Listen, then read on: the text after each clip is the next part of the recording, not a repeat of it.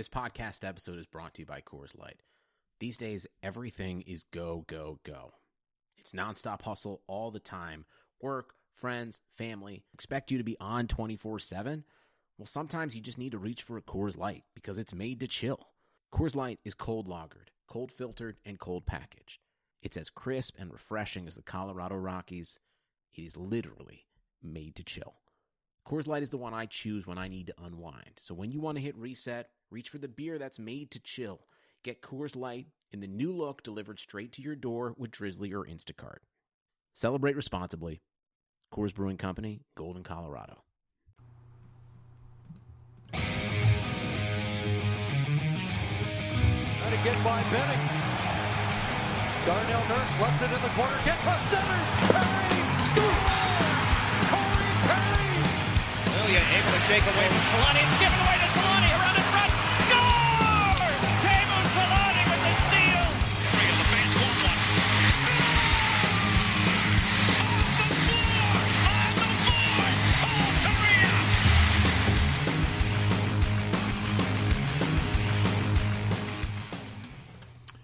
Here we are, man. Eddie, the Ducks did it. They defeat the Minnesota Wild 3-0. Oh, felt good. Feels good. It's over. It's over. We don't have to talk about it anymore. Feels It's so all done. damn good. It was such a garbage win. Such You know a what? Ducks win, but it was a win. It feels good, but you know what? It's sad a little bit. We were all kind of having fun with it. We finally all started having fun with it, and they had to go and end it. We're all waiting for 13, 14. Like, when are we going to get Randy fired? And it just, wasn't meant to be, at least right now. But if this is what saved his job, my God, what a what a steaming pile of crap of a game after the first John period. Gibson. Go out there, give John Gibson a handshake, thank him for saving your job. That I don't think he was- was going to get fired anyway, but still. That was all Gibby. That game was all Gibby after the first period, and it was a very shaky Stalock, and that had a lot to do with it, I feel like. But the Ducks get the win. Holy hell, we get to talk about a win tonight. We get to talk about positivity, massive changes in the last 24 hours, too, with this Duck roster, between guys being moved out, guys being called up. So, new line combinations. It's been a wild time in Anaheim, to say the least. But, man, we get Derek Grant from Pittsburgh. Number 1C. Elite number 1C is home. And He's so back. he's called. We get, who else did we pick up? Michael Justin Del Kluse. Zotto. Kluse.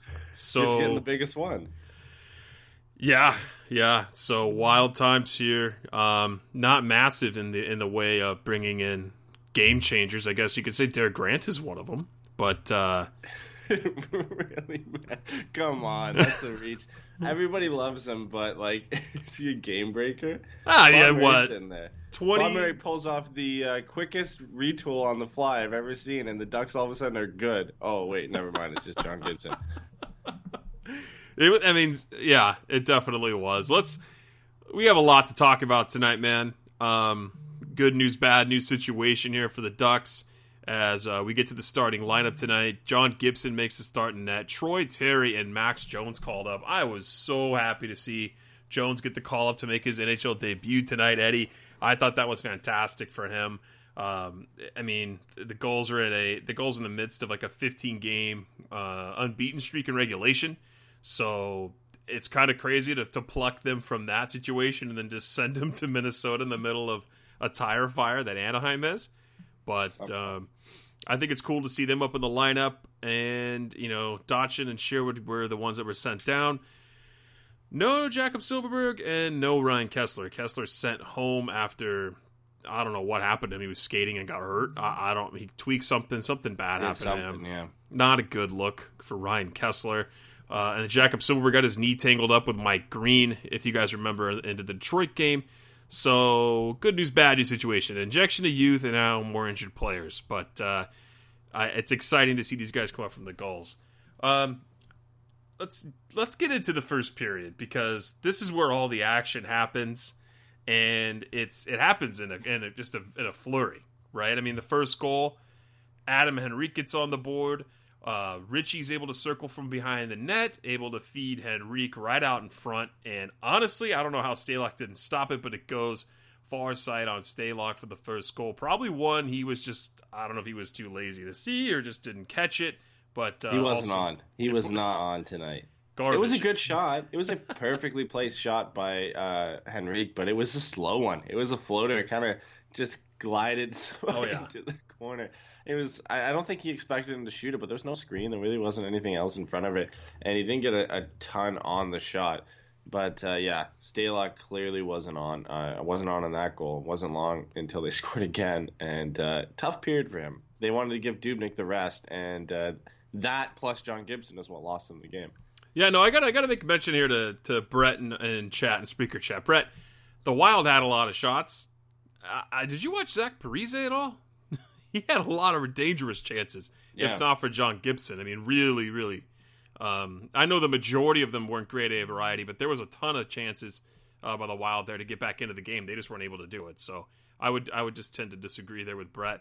But not too much longer after that goal, Devin Shore drives the puck to the net, and then all of a sudden the Wild start playing Josh Manson defense and let Rickard Rakell just float all the way through the zone, right through the box of defenders, and he's able to pick up the rebound and bury it. That makes it 2-0 right off the hop.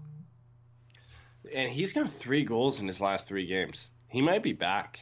Let's hope so. Be back. I hope so. We need him to be back. They haven't been pretty. One of them hit his foot. This one was a rebound that landed right to him. But he's getting on the score sheet. I don't really care. And this last game we talked about how Devin Shore had a quietly good game and we didn't notice him. This was a great play by Devin Shore, driving to the net. And the Wild defenseman does fall, but he beats, I think it was Sealer to the front of the net, and then gets a rebound, which is perfect. And Rickard Rakell just Johnny on the spot to put it in.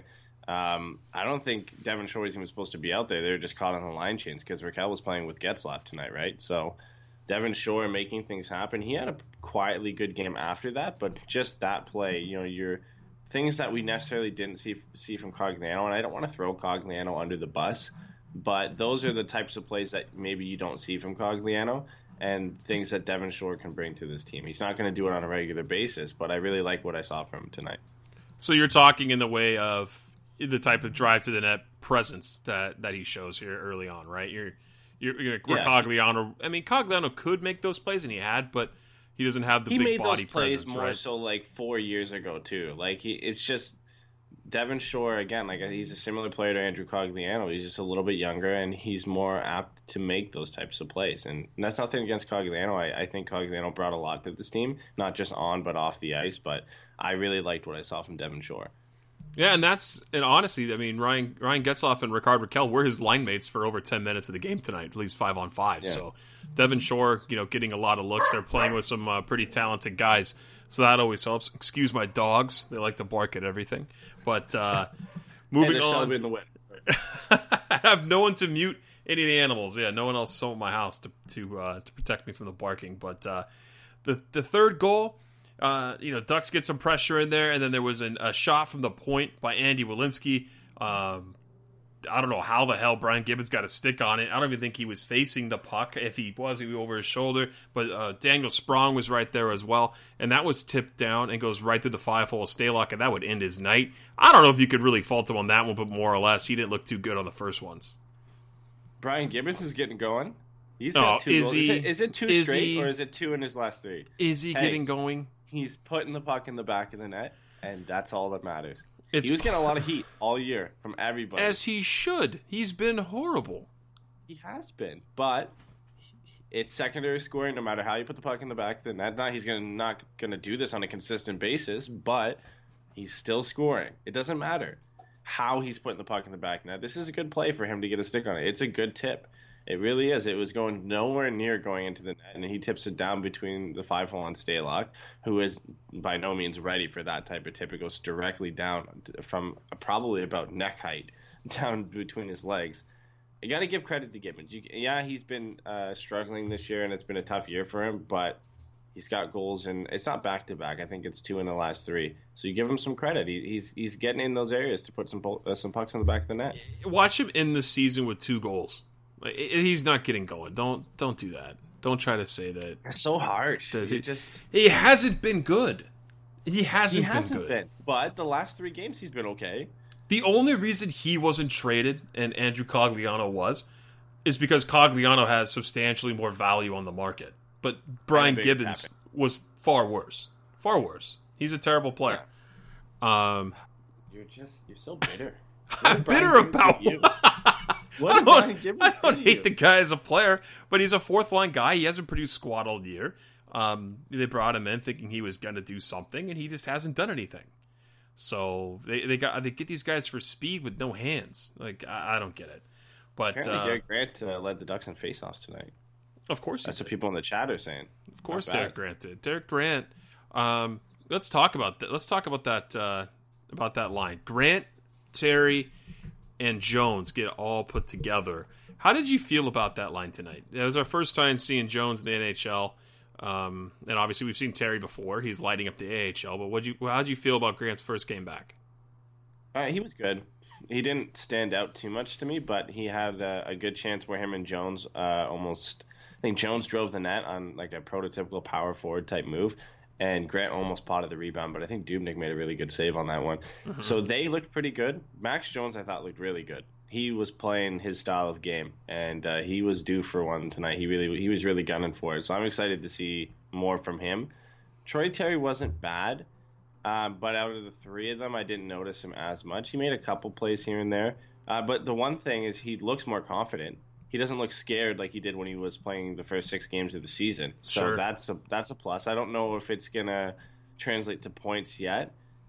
Again, he's not playing with guys who are really gonna benefit him. Maybe if he gets a chance with Ryan Getzlaf again, but he's gonna have to prove himself to get that type of chance. When you look at what Daniel Sprong has been doing, and he got taken off that line, and then you've got I guess they glued Devin Shore with him tonight. I guess that's who they put up because Sprong was playing down in the lineup, mm-hmm. and Andre Kasha was playing with Henrique. So maybe they'll give Terry that chance. I think it's a matter of time. A couple games from now, he might get that chance with Getzlaf, and if he does ever get that chance again, he's got to take advantage of it because he was okay tonight. But out of all 3 of those guys, he needed to be the guy that looked really good. The way he was playing in the AHL, he's just supposed to be the more offensive-minded guy.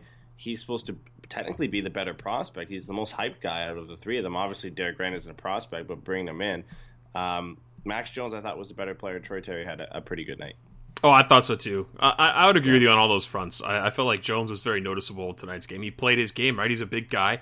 He's strong. There was like the play you're talking about where he out hustled the Dallas defender of the puck and was able to center it in. And Derek Grant got stoned there by Dubnyk. So, yeah, I thought it was a decent overall night. I mean, for the most part, the underlying numbers, as a lot of people don't like to hear me say, but didn't show that any Duck did all that much better than each other, right? They all were kind of in the same boat after the first period, which we're going to get to now. We got to get through the second and the third. I'm not going to spend a whole lot of time here just because it was mostly the Wild making all the plays here, not necessarily the Ducks, you know. So, I mean, in the second period, I thought this puck was in the net. Did you not think this puck was in the net? Close. Holy hell. I still think it might have crossed the line. It was that close. Really, really, really close. It's as close as you can get. It's as close as you can get, and they can't zoom in enough to really... It's like where you might see like a sliver of white, but it's not conclusive enough to really tell if it went into the net or not. It's that close. Like, great play by John Gibson to sweep it out before it does cross the line fully, or enough so that they can see it. But a millisecond later, there's enough of a white space there for them to see it, and it's in the net. I think they called it a no goal on the ice, right? Right. So that's probably why it comes back, because I think if they called it goal, it wouldn't have been conclusive to overturn it and call it no goal. And right. Same thing, vice versa, with it being called no goal on the ice. They didn't have enough evidence to overturn it and say it was a goal. So Luckily, it was called no goal on the ice. You know that everyone in the arena was like freaking out because when they said it was no goal, I mean, I thought it was a goal. And even Josh Manson looked at Gibby. I don't know if you saw that in the broadcast. He looks at Gibby and he's like, that. "Yeah, I don't think that was in."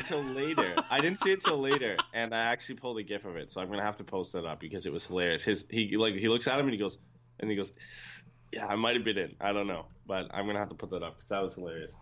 Oh, that was so good. He was like, "Oh, I don't know. I don't know, man." That was a close one there. Ducks survived that. And then Foligno absolutely buries Max Jones along the sidewall. And Jones, I mean, that was a big hit, and he was able to get up, looked tough. I know I messaged you like, hey, did you see that? Because he went right to the bench afterwards. But he came back, no worse for wear. It's good to see him get up, because I felt like the Wild were really trying to goat Jones into going with someone or trying to rough him up, kind of a little, initiation party into the NHL. I felt that was kind of a target on Jones's back. Yeah, I think so, but he can withstand that. That hit was one of them. He looked like he was hurting a little bit, but I think it's just one of those that sting. Foligno's a big kid, so he stung a little bit, came back, he skated. You could see him laboring a little bit the next shift he had as well, just kind of testing it out. I think he kind of jammed his ankle a little bit, but obviously he's fine. And then even later on, he got bowled into the net, I think, by Greg Pattern, and just took the whole net off. I think he slammed into the post, so luckily he was okay with that. And then Pattern comes up and gives him a punch, and he just doesn't even move and just laughs.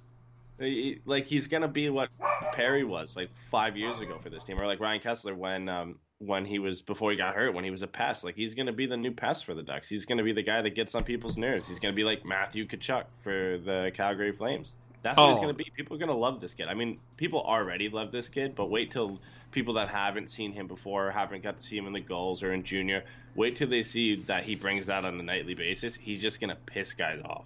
Oh, 100%. And on top of that, he's got speed, too. He's going to be that pest, kind of like Corey Perry was in his prime, right? But I feel like Jones is a bigger player. Obviously, he's a bigger guy.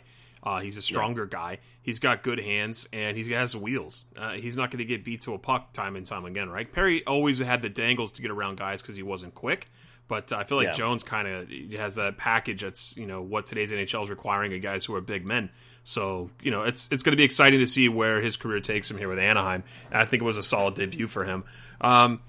Moving on here along in the second period, this is what I was talking about. I mean, John Gibson, at the end of this period, had to make saves. And Koivu went off the post. I think that went 5-hole on Gibson.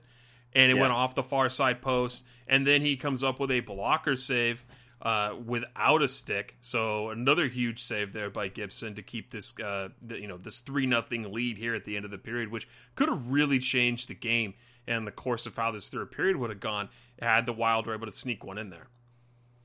Oh, for sure. It was. I don't even know if Gibby really got a piece of that on the blocker or not, because they showed an overhead and it was really hard to tell. There was a Wild player and a Ducks player in front of the net. I think it was Hampus Lindholm. And then he puts the blocker out, and then the puck just kind of goes into where his blocker and those guys are, and it comes out. I wouldn't put it past Gibby to have made that save just the way he played in this game, but he gets a bit lucky on that one, that it goes 5-hole and then hits off the post, because he was so kind of lucky. out of position. It was a great pass over to Koivu, and a really good one-timer, perfectly placed along the ice. And he just gets lucky that it just goes through him and hits off the post, because I thought that was in. I looked at it. He was out of position. You could tell he just kind of tried to get in front of it, and I thought that was definitely going to be in. Gets lucky, but then he gets set. That's the thing about John Gibson. He doesn't just kind of languish around and not pay attention. He immediately turns around and then comes back and makes a ridiculous save. I mean, he was on the ball tonight. He's been on the ball every game. We talked about the interview we had with Paul Campbell before the game today that we're going to release tomorrow. We talked all about John Gibson and his play this season and just how ridiculous he's been this year. It's unbelievable the level of play he's been able to sustain. And he had not been good during the Ducks losing streak. He was sub 900 save percentage, if I remember correctly. I was looking that up today on Corsica. He was right around 900 or just below. But he actually just came back from not being Superman to being Superman again. So he saves the day here at the end of the second period. Going into the third, kind of a slow start off and on for either team. But something unfortunate here happens. Ondrej Kase takes a face-off, gets shaken up. I don't know what happened to him, but he didn't play after that. He goes to the locker room. He only played 10 minutes and 34 seconds in all situations tonight. He didn't come back. Oh my God! I don't know what to say. We can't handle this, and not an Ondrej Kase injury at this point. Kessler and Silfverberg go down last game. Both get put on the IR. If Ondrej Kase, and it gets announced he's injured tomorrow, what are they going to do? Call him Sam Steele? Or are they going to just... I guess Patrick Eaves might be ready almost. He's on a conditioning loan in San Diego. So I guess that minimizes the loss a little bit. Not that he brings as much as Ondrej Kase brings to the lineup, but that's going to be a tough one. I mean, I think we can get over Ryan Kessler, losing him the way he's been playing lately. It is tough to lose Silfverberg, but I think we are more so disappointed at the fact that it was his trade value that was going to get hurt more so than losing his play for the lineup. And it's not that he's been bad. It's just we're hoping that he's going to get traded because we don't want to lose him for nothing. So Ondrej Kase is a big one because he's, despite this team's struggles over the last 12 games, he's still been pretty good. He's still been the energy guy that the Ducks really need. And Max Jones can fulfill that for a while, but I don't know on how consistent that's going to be. It's going to, tonight was his first game. I don't know. Losing Ondrej Kase is going to be a tough one if they lose him for any considerable amount of time. I was just looking it up on my phone on Twitter to see if there's any sort of update, but Elliot Tieford, there's not going to be. And Eric Stevens have no updates. Neither of them have tweeted in a while, so haven't seen anything. I mean, usually sometimes you hear like, oh, he was seen walking around in the locker room, everything was fine. But no updates so far that I was able to find. If anyone knows more in our chats, hit us up, let us know. But that is not good news at all. That is just not good news. Parise denied again, Brett, by John Gibson in this period. 3 times on the power play, a one-timer, a follow-up, and then another follow-up shot. Just 2 rebounds given up, but Gibby's able to deny him all 3 times. Just an unbelievable play there by John Gibson. I mean, I can't wait to release that interview tomorrow because all this praise for Gibby, and you guys talk about it. He comes into tonight's game, puts up a shutout, and then you get to release it to everyone else tomorrow. So I think you guys, when you guys did the interview, you guys felt that coming along and just spread good vibes out to Gibson out in Minnesota, clearly. It was great because when we were in the interview, we were checking up on the score. We didn't mention it, but I was looking at my phone, and it's 3-0 Ducks. I was like, oh, boy, here we go. We're not even 10 minutes in, it's 3-0. John Gibson playing out of his mind. But that interview, I'm excited to release it to. It's going to be great because it goes perfectly right after John Gibson shutout and the way he played. But, we talked about it, just looking at his underlying stats, and Paul Campbell knows so much. It's unbelievable the amount of knowledge that this guy has about goaltenders. It's ridiculous. Like, I think we set this up like 2 days ago, and the amount of just stats and facts he had prepared. I mean, he was prepared for literally every question we had, and all and just had extra stats that we didn't even know existed about John Gibson, about a site that he's helping work on, and it's unbelievable. I mean, just in goals saved above average, just to give a little taste of what we talked about, John Gibson is first with, I think it's 22 point something. He doubles the next highest guy, who is Robin Lehner, who's at 11-something. He doubles the next highest guy in goals saved above average. That's ridiculous. John Gibson is just playing out of his mind, and he's going to get robbed of a Vezina because he's not going to have the wins, and he's not going to have the save percentage because of how the Ducks are playing. I can't wait to listen to that, too. I know you and Jay covered that one for us, so I'm excited for that tomorrow. Let's wrap this up here. It goes 3-0. Ducks get the shutout victory, or Gibson gets a shutout victory. Big first period by the Ducks forwards. You look at the scoring chances, the underlying numbers here. The Ducks were outshot 37-23. They were outchanced 17-9. That's not good. It was 10 of those in the third period. I mean, kind of score effects going into play there, right? I mean, Wild are down, they're going to push.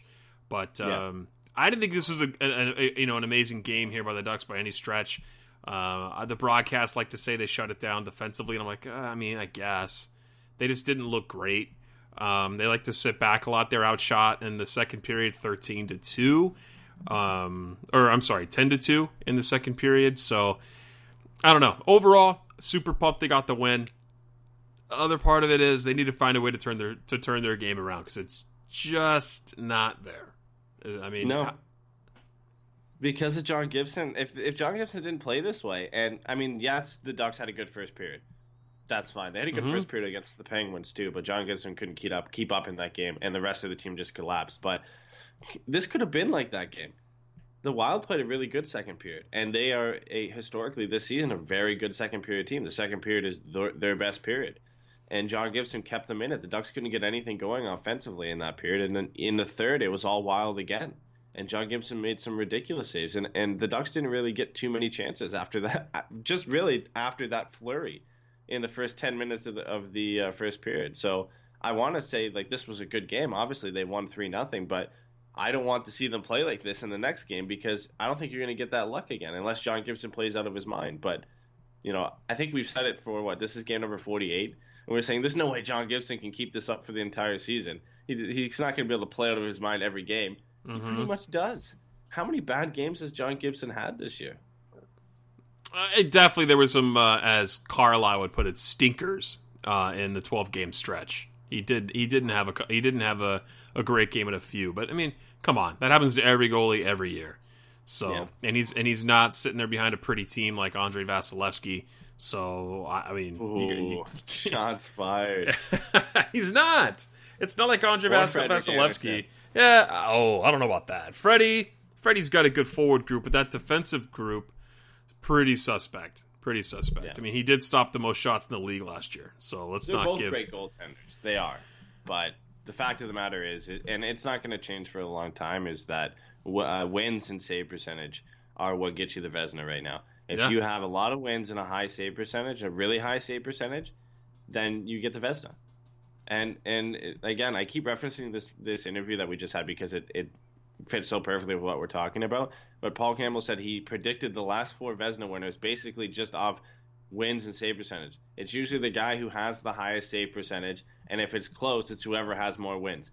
Generally, that's who wins the Vezina over the last 4 or 5 years. So John Gibson right now, with this, I think he picked up his 16th or 17th win. He's still 9 or 10 wins behind the leader, who's Marc-Andre Fleury. Ugh. He'd have to make that up somehow, and not just make it up on Fleury, but everybody else around him, who are some great goaltenders in their own right. The Ducks would have to get on a roll, basically. They would have to go on a 12-game winning streak. John Gibson would have to be a part of all of them for him to even get close to catching up. And then everybody else would have to slump. So it sucks. It really does. But until they switch over to looking at some of the underlying stats, John Gibson, it's going to be tough for him to win it with this team. I don't even think the Ducks have an analytics department. I still think... I just don't. I don't think they do. I just don't. Didn't we? I don't know. I thought we saw a job ad for that one time. If they did, why'd they hire Randy Carlisle to run this team? Like, look at his teams that he's coached. And they always say defensive coach first. You look at the hemorrhaging of shots on net that John Gibson gets to face every night and night again. There's a reason why he's being called a Vezina caliber goaltender, and it's not because of the old school train of thought, which is wins and your team's in first place. That means that goalie's great. No, hockey's a team sport, and there's individuals in the game that can change them and drag their team along. And if they're on a bad team like John Gibson is, then you have to look at players like that and look at the value that he's providing. So, I mean, it's unfortunate he's not getting the kind of recognition. He has a little bit, but that's really awesome of Paul to come on. Paul's a great guy. Second time we've had him on, so I appreciated him being on there today with you guys. And we'll get to talk all about Gibby tomorrow. But we have to move on here. We have so much news packed in here. We talked a little bit last night on Twitch. We were streaming our horrible 3-on-3 Chelsea season that all these trades started flooding through. Know. That was hidden on Twitch. Nobody had to see that ever again, and now that wasn't going up on YouTube. Well, let's tell everybody. Let's tell everybody about Twitch. Go ahead. If you haven't checked it out yet, we've been just kind of streaming some NHL 19 and some other. Well, we haven't streamed other games, but we're thinking of on Twitch.tv/ForeverMighty. Yesterday, we were gonna get on and just stream NHL 19 anyway. And then the Ducks decided to make, 3 trades yesterday? Aberg, Del Zotto, and bringing back Derek Grant. So we came in and we were talking about that, playing some NHL 19, and we got obliterated every single game. We lost 6-0, 7-1, 10-2. So that wasn't fun, but talking hockey was pretty fun, and it was a pretty active chat. So if you guys haven't checked it out yet, Twitch is a really great platform. YouTube's great too, and we like doing our podcast over here, but Twitch has a lot of ways to interact with users that we really didn't realize they had. So make sure you go check it out there. We're trying to get to 50 followers right now so that we can get in the affiliate program. And then if we do that, then we're thinking of possibly eventually moving the podcast over there from YouTube, just because of the different user benefits it has.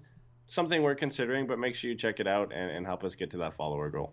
Yeah, that'd be really cool. If you guys, we're 25 away So if you guys are able to hop on to Twitch, create an account, and hit follow on Forever Mighty, that would really help us out a lot. We'd really appreciate it. But yeah, if you also want to laugh at horrible NHL 19 players, go watch us. True. And True. you can check that out. That was fun. Thank you to everyone who tuned in on that last night. But let's get to everything that we experienced last night while playing. All of a sudden, people start getting traded.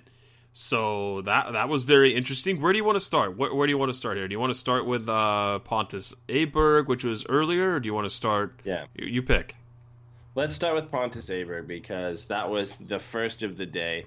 And probably the most ridiculous one, to be honest. In my opinion, that was the most ridiculous one. Because we thought Pontus Aberg, with the way he was playing, even though he got scratched 4 games in a row, 11 goals in 37 games, leading scorer of the Ducks, picked up off waivers, a great story. He was going to get the Ducks something at the deadline. And instead, they got Justin Kloos, who I'm not trying to throw this guy under the bus either. I don't really know what type of player he is. I just know he's played one NHL game with the Minnesota Wild last year, and he's been an AHL guy ever since. He played, I think, a full season in the AHL, and he had 30 points in 34 games with Iowa. This year he was their leading scorer. So he sounds like a pretty good guy. I don't know if he's going to make the NHL. I have no idea. Just right now you look at it and you thought, well, wouldn't getting a 3rd-round pick or a 4th-round pick be better? Instead of bringing in a guy who you're essentially bringing in just to cover for Troy Terry and Max Jones being up so that the goals continue to be good. I understand wanting to do that. I understand wanting to keep the goals good because they're having a good season, and losing Troy Terry and Max Jones is huge. But your goal should be making the Anaheim Ducks better. And I think getting a 3rd-round pick or a 4th-round pick, if that was possible, would have been a better deal to get for Pontus Aberg. I also feel like, Pontus Aberg wasn't great his last stretch of games that he did play. No, he wasn't. He wasn't scoring. He was on a massive slump. I think he was a minus player. And then he gets scratched. So the curious part to me is I wonder if there was something going on in the background that we don't know about, because you don't just scratch one of your leading goal scorers for 4 games and then say the reason is compete level. That was literally Randy Carlyle's wording. Compete level. And then not play him. Clearly they were trying to trade him, for those games because they didn't want him to play and get hurt, right? You don't want a trader. You don't want your asset getting hurt while you're looking to move him. So I'm very curious as to why they did that. And then to bring a guy in that's probably just going to shuffle around the goals lineup. I don't really see him coming up to Anaheim, do you? Who, Justin Kloos? Yeah. No, I don't think so. I think he was with the team today because they said he was at practice, but I'm sure eventually he gets sent down to San Diego, and that's likely what's going to happen. But yeah, Ike brings up, Daniel brings up a good point in our chat. He said the Aberg trade made more sense after the Ducks picked up Derek Grant. Yeah, that's kind of true because then, Kloos goes down and replaces Joseph Landisi, and Derek Grant comes up and replaces Pontus Aberg, essentially, right? If you look at it in a backwards way like that, does kind of make sense. It would have made more sense on paper if it was like Joseph Landisi for Justin Kloos and Pontus Aberg for Derek Grant. Obviously, you couldn't really do that, but that would make more sense to look at it that way. But yeah, Justin Kloos, I wish him all the best in San Diego, and I hope they continue to roll down there because we want them to do good. And it's tough losing Troy Terry the way he was playing, and even Max Jones. They were probably their 2 best forwards down there. And now they're up here, hopefully going to be able to help the Ducks. But a lot of the things around Pontus Aberg, like you said, that we can't really confirm, were that he was apparently not showing up on time for practice or doing drills, and he had attitude problems. I saw a lot of tweets from fans who were saying that. I didn't really see any concrete guys. That stuff's always hidden and buried. Writers or beat writers or other guys that brought any stories that actually came out and said that. But when enough people, usually where there's smoke, there's fire, right? Mm-hmm.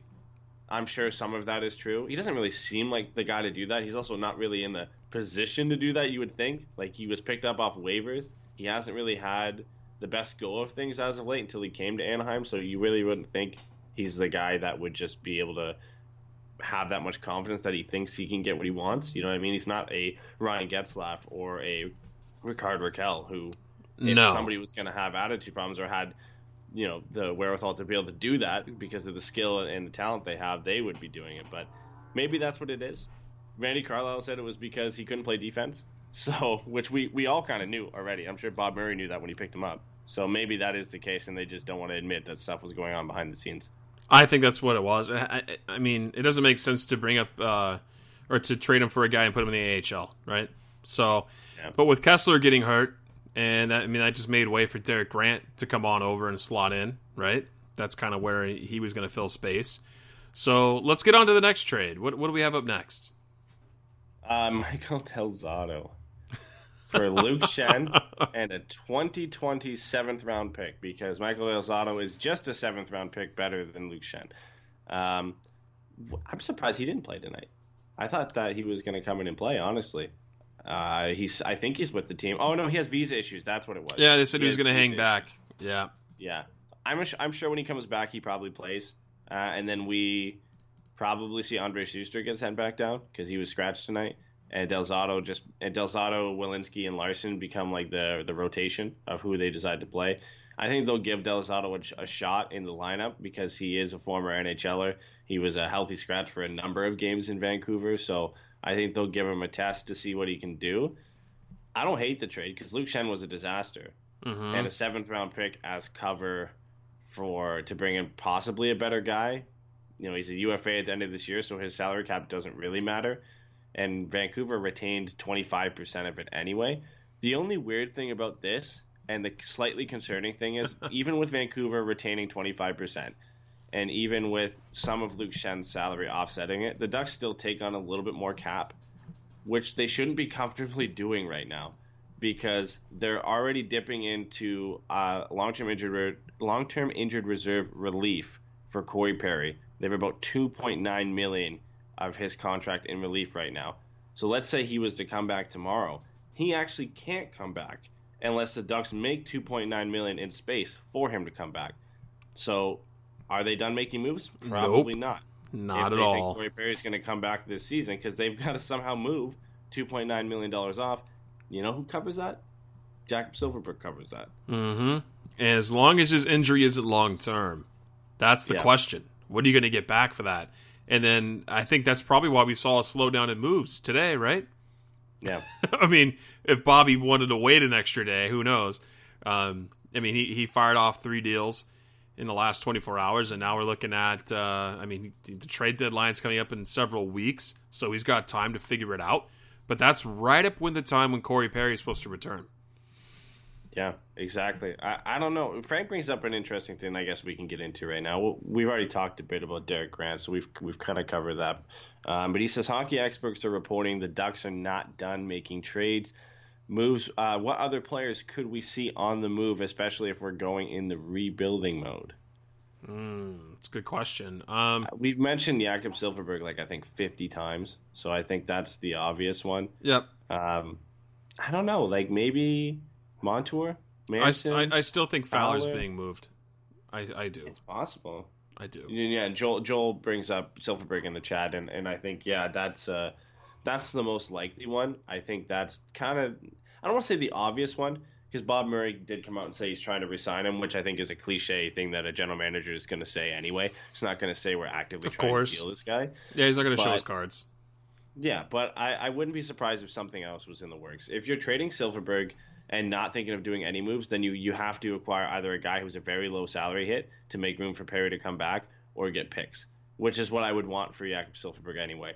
I think there's a chance he could fetch a lower first-round pick or a second-round pick. I think that's possible, or he can go out and get a B-rated prospect, or maybe prey on a general manager like Peter Chiarelli and get Jesse Puljujarvi in a 1-for-1, because we know Peter Chiarelli loves to do his 1-for-1s.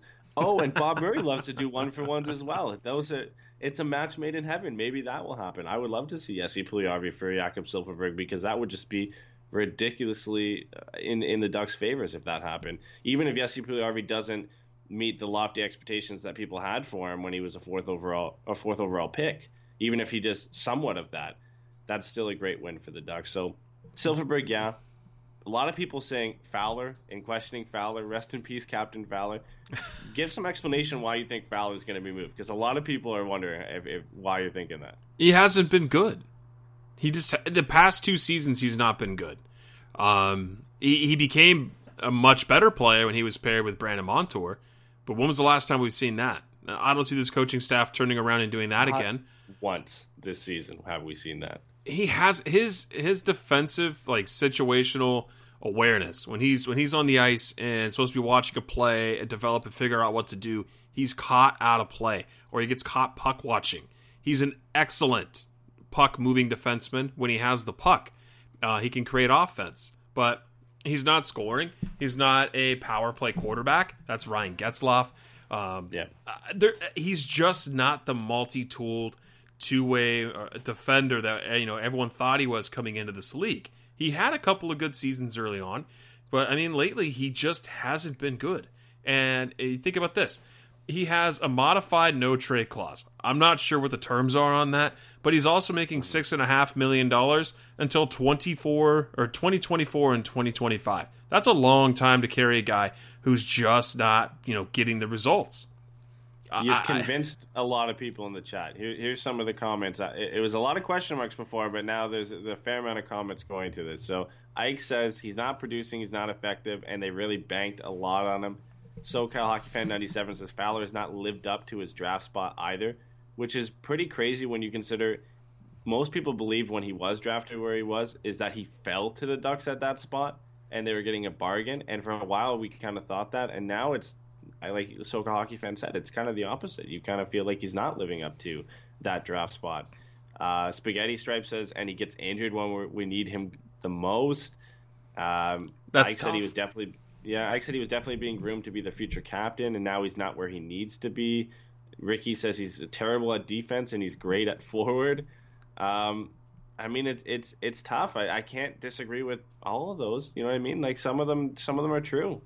I mean, he's in the first year of 8 years of $52 million. He has a 4-team trade list he can go to. So Bob Murray literally has 4 teams for 8 years that he can go to.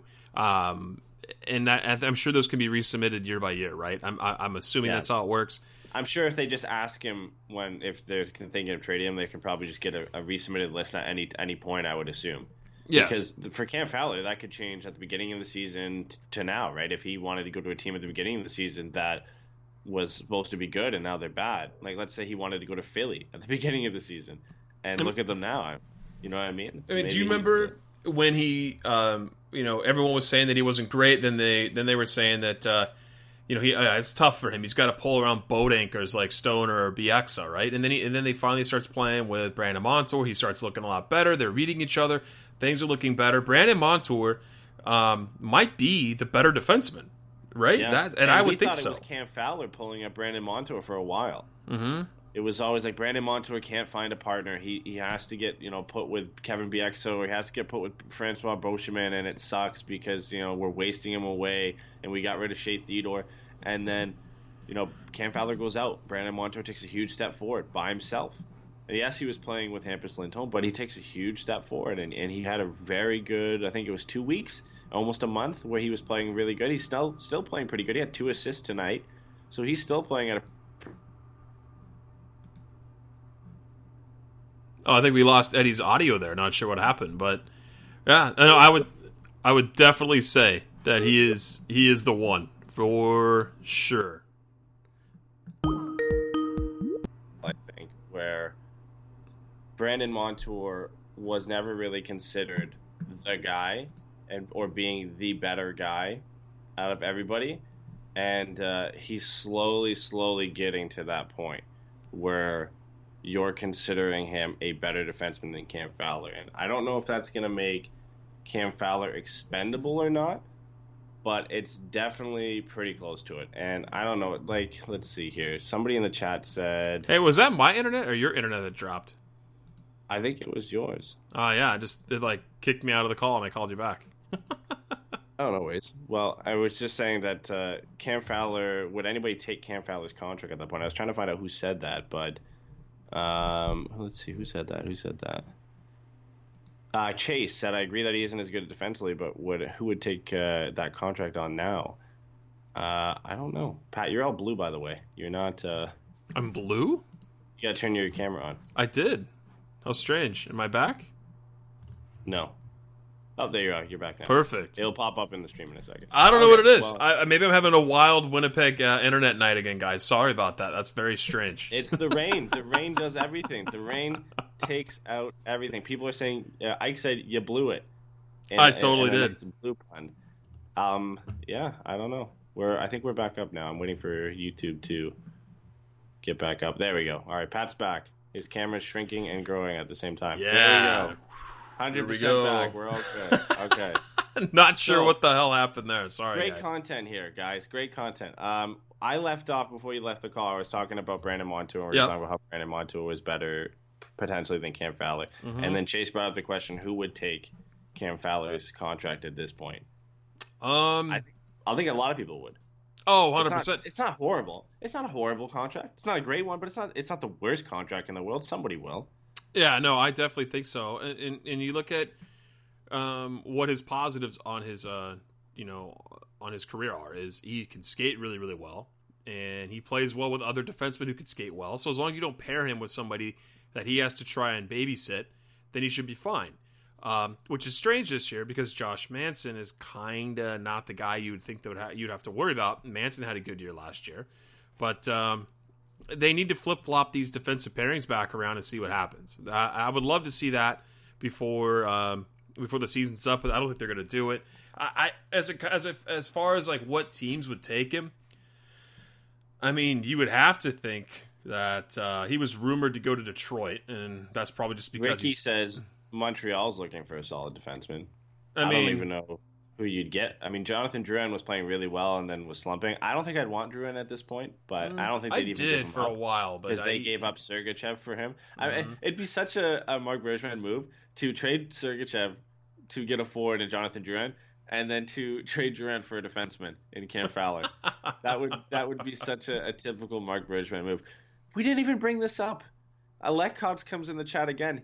He was an A+ in the last chat, bringing up all the facts. And then he brings up, it's ironic the Ducks end their streak by beating a former coach in Bruce Boudreau. We talked about this all in the last podcast. Oh, We yeah. even mentioned that the Ducks ended the losing streak against Bruce Boudreau. Against Brucey. Poor old Brucey gets a bad night in net, and then the Ducks get a brilliant night in net. Look how it's shaped up.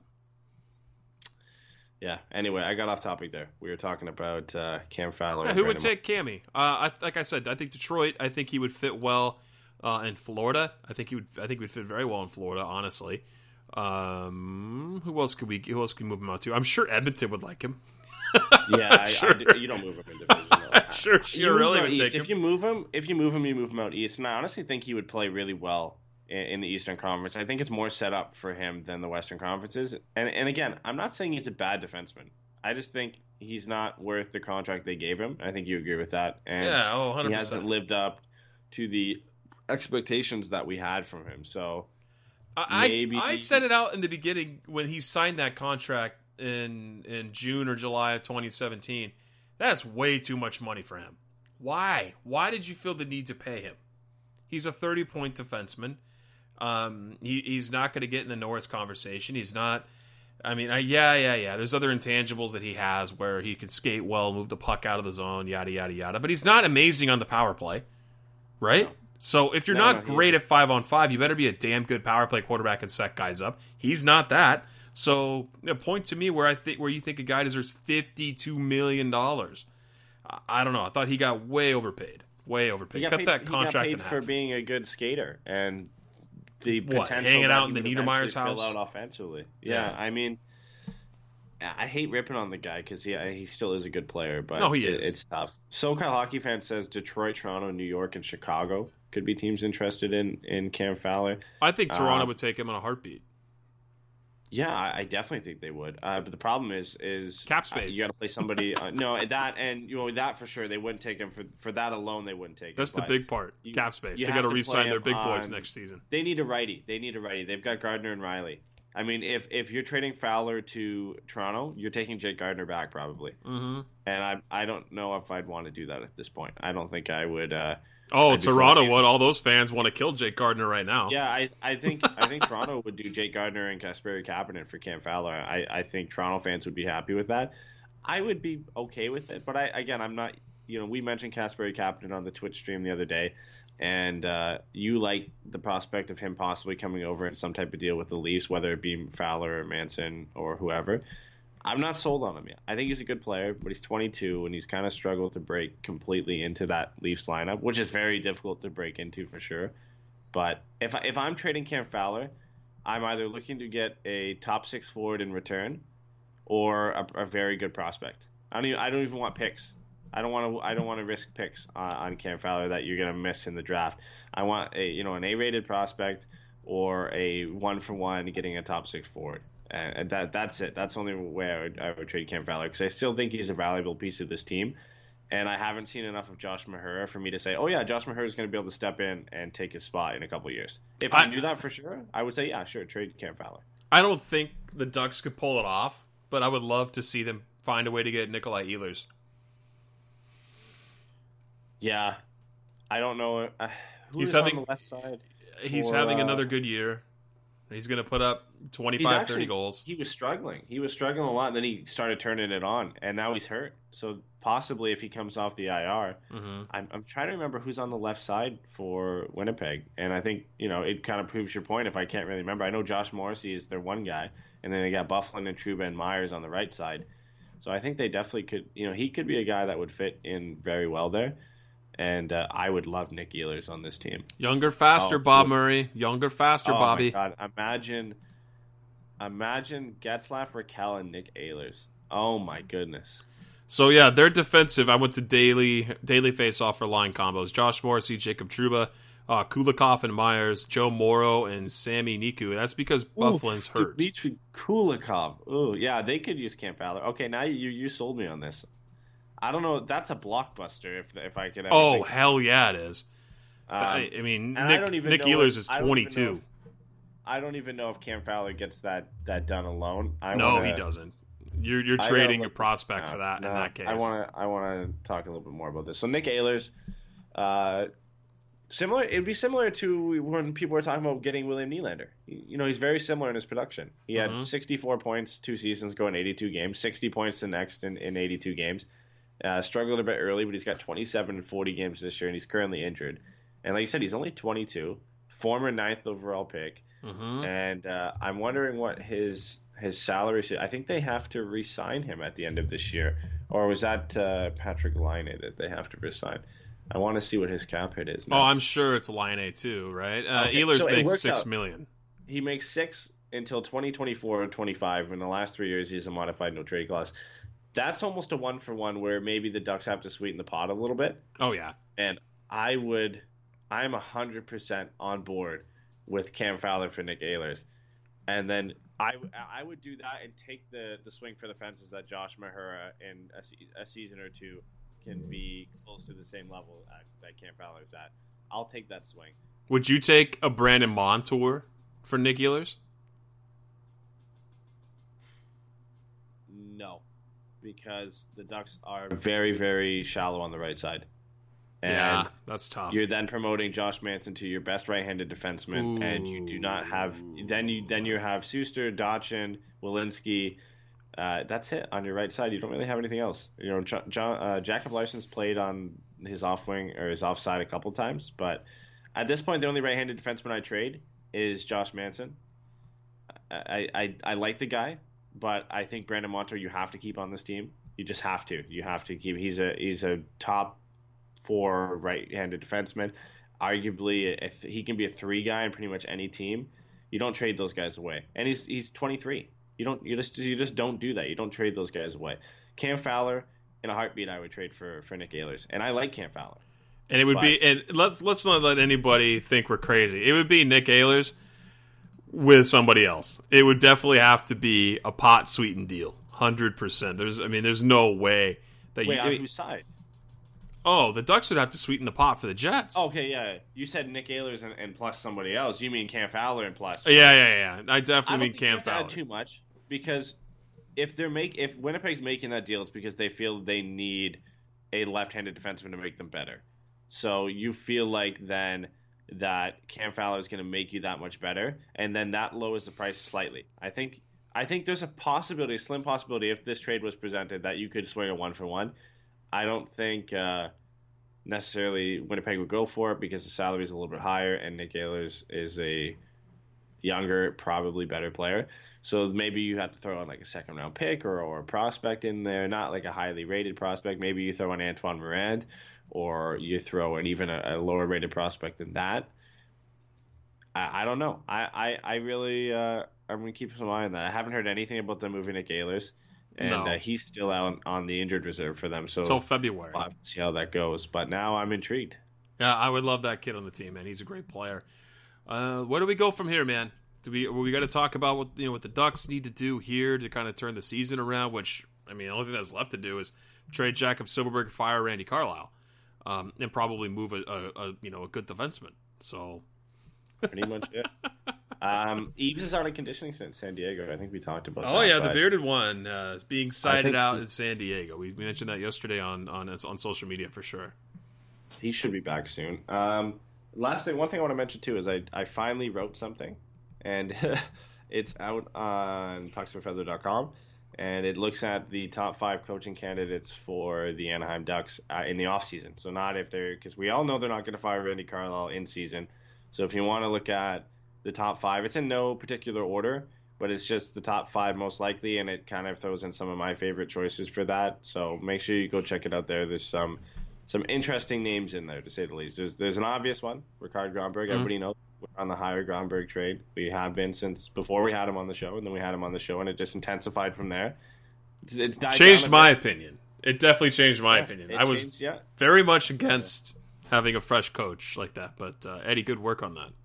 So you know Dallas Eakins and Rickard Grönborg are on there. If you want to see the other 3, make sure you go check out the article. But what do you say we get into some fan questions? Real quick, just one more thing here. Speaking of coaching changes in Eddie's article, if you guys haven't found us on Patreon, you want to support the show, even just a little here and there helps for us. Everything goes back into watch parties. Everything goes back into us doing giveaways like we do, separate from the Forever Mighty 3-star jersey giveaway. Shout out to Jason Gray, who signed up for Patreon here with us. That another one here, and I know we had Daisy and Jason. Another Jason actually signed up here a few days ago. So we got 3 new people this month on board our Patreon who get 4 bonus shows, and it's fun stuff. But speaking to that article, man, we get to do our bonus show here later with the top picks to replace Randy Carlyle, and I'm sure there's some fun involved in those, as we always do here on Patreon. But that's check us out there. It's Puck Guys Forever Mighty at Patreon.com. So if you want to help, that's great. And we love it. If you can't and you don't want to, that's not your thing, that's cool too. But just want to throw that out there if you want to get more extra content from us. So we can hop into questions now. All right, so let's go to Twitter first. We got a fair amount on there. So Ricky Bradley says, what will happen now if Kasha is out for the next 2 games? 2 games? Who was scratched tonight? Michael, Del Zotto was scratched, and dude, I had it too. Yeah, I have to go back and look at the Ducks. They had an extra forward, right? The Ducks tweets. I have to go back and look at their tweets. Yeah, they would have had an extra forward, I think. If you know who was scratched tonight, let us know in the chat. Yeah, that would be super helpful. It saves us going and looking all the way back because, all right, here we go. Justin Kloos. Oh, Justin Kloos was the spare forward. I don't think that lasts too long, but maybe it does.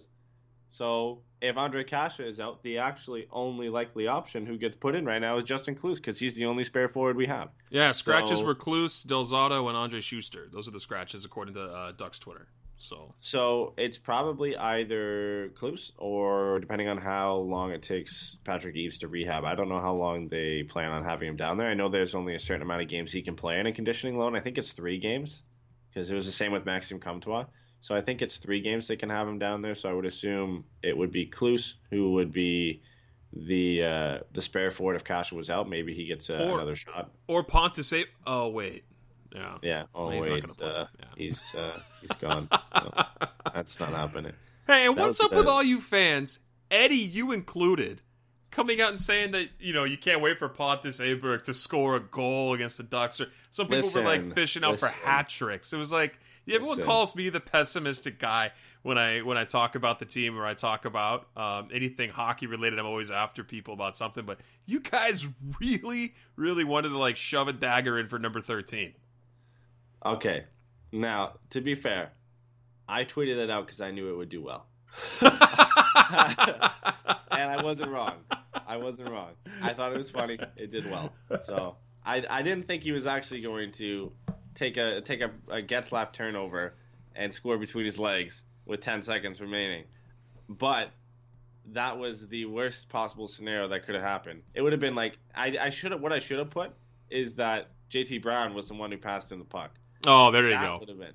And Bruce Boudreau jumped over the boards to celebrate right in front of Randy Carlyle. Like, I could have gone over the top, but I didn't think it was actually going to happen. But that's how you deal with a 12-game losing streak. You got to be a little bit pessimistic, but kind of in a joking way. I get it, but I had to go after you guys for that because everyone goes after me for being mean or too upset about stuff. But I mean, come on, that's just the way it is. What else we got? Sierra says, which trade of the 3 trades, which trade do you think has and will benefit the Ducks the most? Definitely Derek Grant, 100%. Yeah, I think that's an easy one.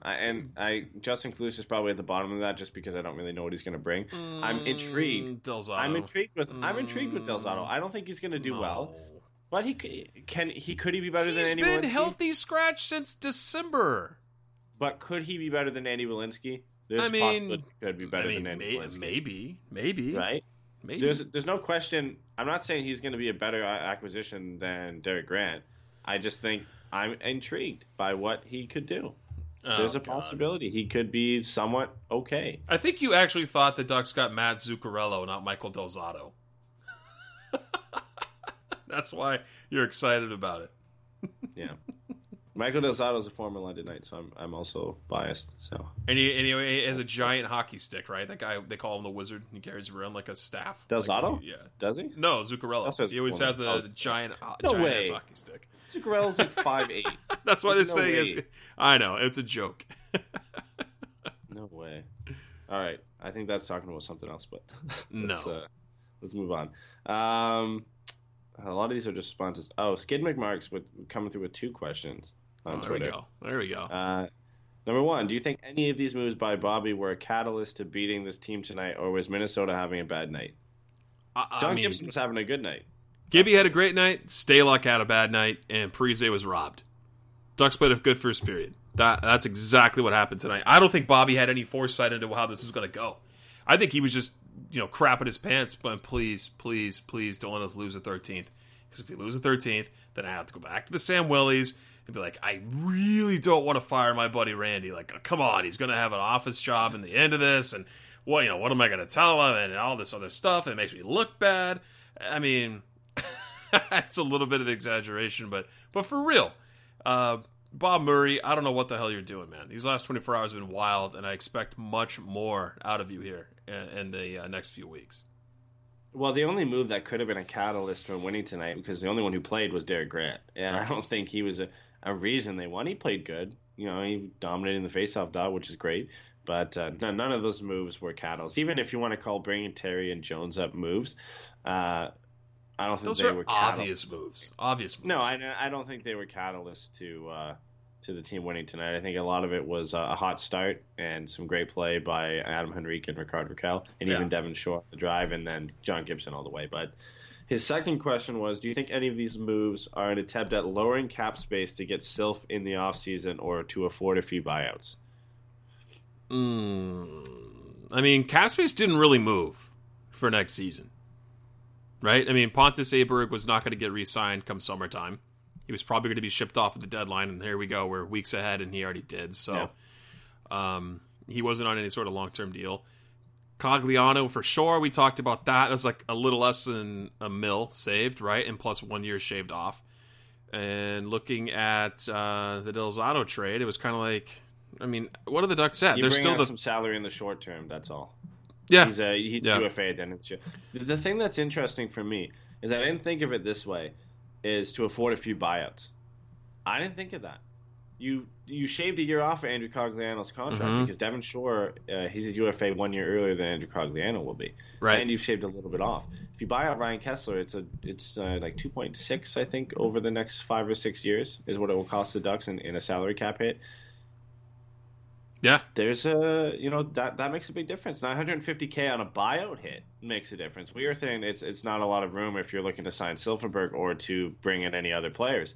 But on a buyout hit, if you're putting that $950K towards that and trying to nullify that's a potential. I didn't think of that. We kind of both believe Ryan Kessler should probably get bought out Yep. at the end of the season. And nothing against him, but just the way he's been playing this year, we don't really think that he's going to ever get back to where he is. And as much as we love him, you got to think about the future of this team, right? You got to think about, is it better to have Ryan Kessler for the next few years or to buy him out and have some more cap space and some more roster space to bring up guys like Sam Steele and Isaac Lindstrom? Right. No, that's a good point. That's a really good point. And another question from Skin McMarks. He said, how do you feel Terry and Jones did with the big club tonight? We talked about it a little bit already. Jones stood out a lot more than Terry. And Jones and Derek Grant, I thought, for the minutes they played and how the team played overall, I thought that they were better than most. Joel has kind of a follow-up question to that in the YouTube chat. He says, if they play beyond expectations, what do you guys think will happen once Kessler and Silfverberg return from injury? That's a tough one because they don't have anybody else that can freely go down other than those two. I mean, look. So they probably get sent back down. It's going to get weird if the Ducks somehow maintain pace to get in the playoffs. Yeah. Because then you have to wonder what Bobby's going to do. Is he somehow going to he's going to have to make a move at the deadline. And no matter what, or before then. But the Gulls are a much better team. And if they continue to go on this streak, they won without Terry and Jones. It was last night, so you have to loan them back, right? So you're definitely going to see a shakeup in this lineup, and it's going to be really interesting when Silfverberg comes back. We don't even have a status update on his injury yet, though, and it's very concerning that Kessler got sent back to Anaheim on this extended road trip, right? And then, there's a home game in between. And then a layoff. But the Ducks don't play a home game after... A lonely home game against the St. Louis Blues. Yeah. And then another long road trip. And then the break. Yeah, but I could really see Kessler. I had a few people tell me that are friends, they think Kessler's done and that Derek Grant was brought in to fill his role. That's a good possibility here. So we'll have to wait and see. I don't want to speculate too much on Kessler because that sucks. So yeah, no guarantee Derek Grant even sticks around after this season either. He's a UFA. A big tryout for him, and again, this is the question we had last year: is it worth bringing him back and blocking Sam Steele and Isaac Lindstrom? That was the question of why they let him go before, and now if you do that again, I mean, it all depends. If you buy out Ryan Kessler as well, then maybe you keep him around as your fourth line center. But Carter Rowney also has a longer contract, so he'll be back, and he seems to be that guy right now. So I don't know. It all depends on how ready they think Sam Steele is, and he has struggled a little bit this year in his first season in pro hockey. Not to say he's been bad, but there's guys who have passed him. And for a while, he was the top prospect in the Ducks system. And you look at how Max Jones and Troy Terry have kind of excelled past him down in the AHL, and how he hasn't really gotten a look and he hasn't really been talked about at all since getting the start with the Ducks this year, which was a bit of a surprise. And then after getting sent down for not playing that great, I haven't heard his name at all. He's got 19 points in 28 games, so he's not. He's not having a bad year with San Diego. I'm not saying that at all. I just think he was the guy, right? For the last, 2 years, he was the guy. It was him. When he had 131 points for the Pats, that was a really big deal, right? And then he did very, very well at the World Juniors and won gold with Maxime Comtois, and then that was big. And the same thing happened to Troy Terry when he was winning gold with the U.S. in the World Juniors, and he was playing in the Olympics, and he was doing, playing well with Denver. And then he came over and played a couple games at the end of the season, and I get it. It's when guys are playing well and doing big things, they kind of become the center of attention. But to me, it just feels like Sam Steele was the guy for a while, and then he's kind of fallen off, and other guys have passed him. I mean, Maxime Comtois is the guy now, isn't he? Pretty much. He's the guy everybody's talking about since his start to the season. Mm-hmm.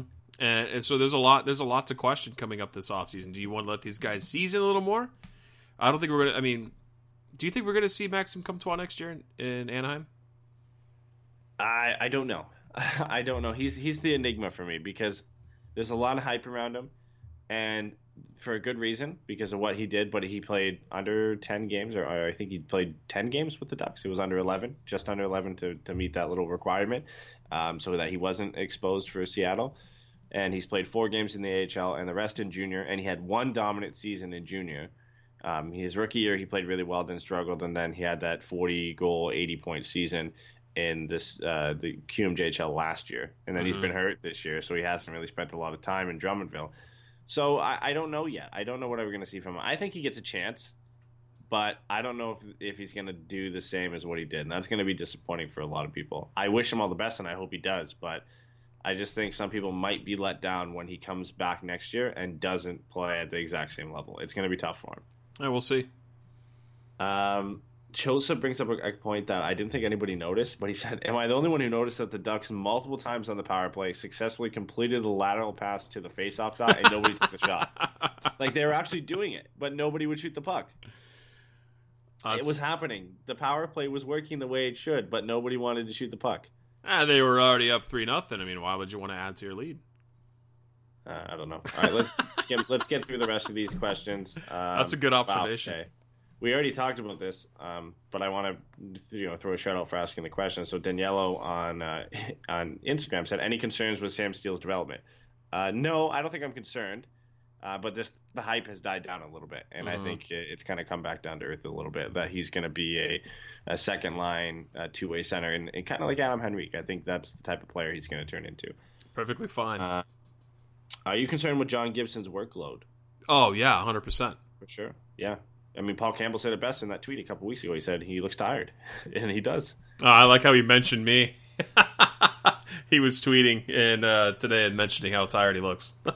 yeah, because we talked about it on the show, and he said John Gibson has he's noticed it a lot this season. How John Gibson, after making some kind of play or a save, the puck gets put out of the zone, and he immediately looks at the clock, and he's like, "How much time's left in this period? I just want to get out of here. I just want to die. Why am I still playing right now?" Yeah, definitely worried about the workload for Gibby. I mean, he's playing all these games, not getting the wins. He's facing an insane amount of shots. They almost gave up 40 shots again tonight. So, yeah, very concerned with the Ducks how they're handling their netminder. Just going to give a shout out to some of these guys for questions. Again, for sure. Cotton-headed on Instagram said, "What did you think of Jones? Been waiting for this kid for a while." Again, we kind of talked about that a bit, but I was thoroughly impressed with how he played tonight and kind of excited to see them. I don't know how many games he's going to get, but I'm definitely excited to see more of him. I think we'll find out more once we figure out the injury situation here. So, especially Andre Kasha now, we don't know. So yeah, exactly. And then Josip said, "Give it to me straight, boys. How long did Randy just extend his contract? Probably about 8 more years." At least he'll yeah. He won't exercise. They won't exercise his option for him to coach next year. So he'll just be, he'll fire Marty Wolford and take his spot. So and then we had one question on Reddit that I'll get to quick from Mick4618. So didn't have a chance to see the game, only listened to the second period on AM 830.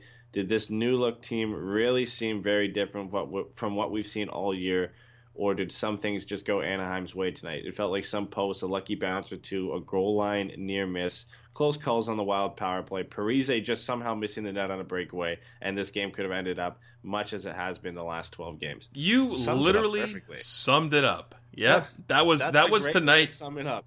We took 20 minutes to say what you said. You just chunked that all up. He not have a podcast. He summed it up in one paragraph. He summed up this entire game. 100% correct. We did that in 20 minutes, and probably not as concise as that was.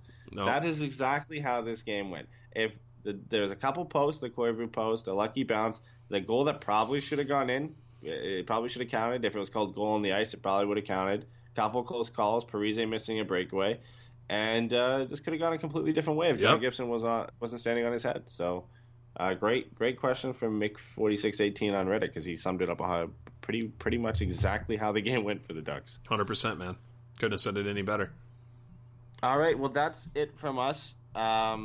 stay tuned to us on social media because we got a couple things coming up. We're working on something, hopefully, with Pucks or Feather. I can't wait to announce like some things that are going on with us, man. That's going to be a good time. So we're working on something with Pucks or Feather that hopefully we can announce in the next coming days. We're just waiting for a response on a couple things. So hopefully we can get that released to you soon and kind of give you some more information on that. As we mentioned earlier, we're on Twitch now. Right now, we're just streaming games. We're doing NHL 19. We had some requests to do Rocket League, Fortnite, PUBG, whatever. I mean, we're going to try and do some stuff. We all have to have the game, so that makes it a bit difficult. And Jason just got his Xbox, but I think we're planning on doing Rocket League next and doing some more NHL. So make sure to check us out on twitch.tv/forevermighty. We're trying to reach the 50 follower goal. I think we're at like 25 right now. So if you have a second, just head on over there and give us a quick follow on Twitch. It really helps us out.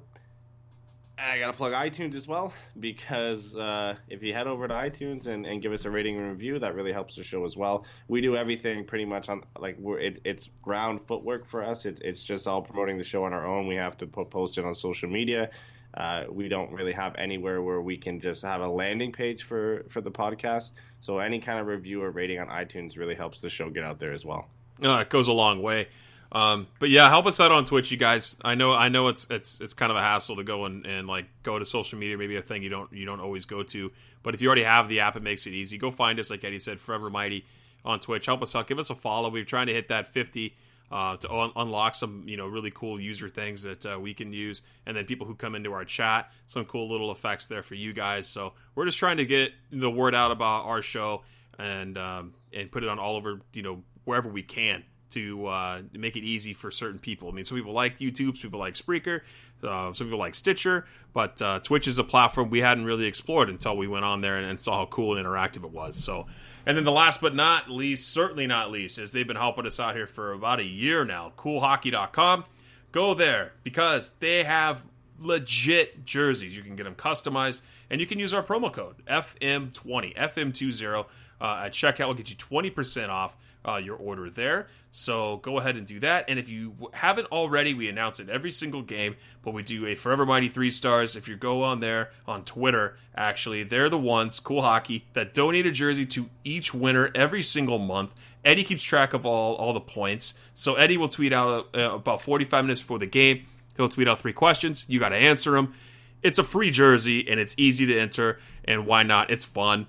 And Cool Hockey is so cool to donate a jersey to our podcast for us to give away to you guys, and we love it. And go check them out too, coolhockey.com. And you know what? That's it. We're over an hour, and we'll talk to you guys. When's the next show? I'll be in San Jose this weekend. My daughter has a hockey tournament. Sunday, back to back. Yeah. Eddie and Jay take over the pod Saturday and Sunday back to back. Those are awkward times. I think it's like a noon and a 10 a.m. So stay Sunday tuned for might what be a times. later night as well because I'm working another game I think on Sunday. So it's an early game anyway. It's a noon game Pacific time, 3 p.m. here. Islanders, so that would be likely we do the podcast later in the evening. It works out that day. So I don't think many people would be listening around 2:30 p.m. anyway. Not to say you guys wouldn't show up. But it'll be better for us to do one in the evening. I think that would just work better for everybody. So Saturday should be regular time. Sunday will probably be a show a few hours after the game, closer to, I don't know, around 6 or 7 p.m. Pacific time. Probably something around that.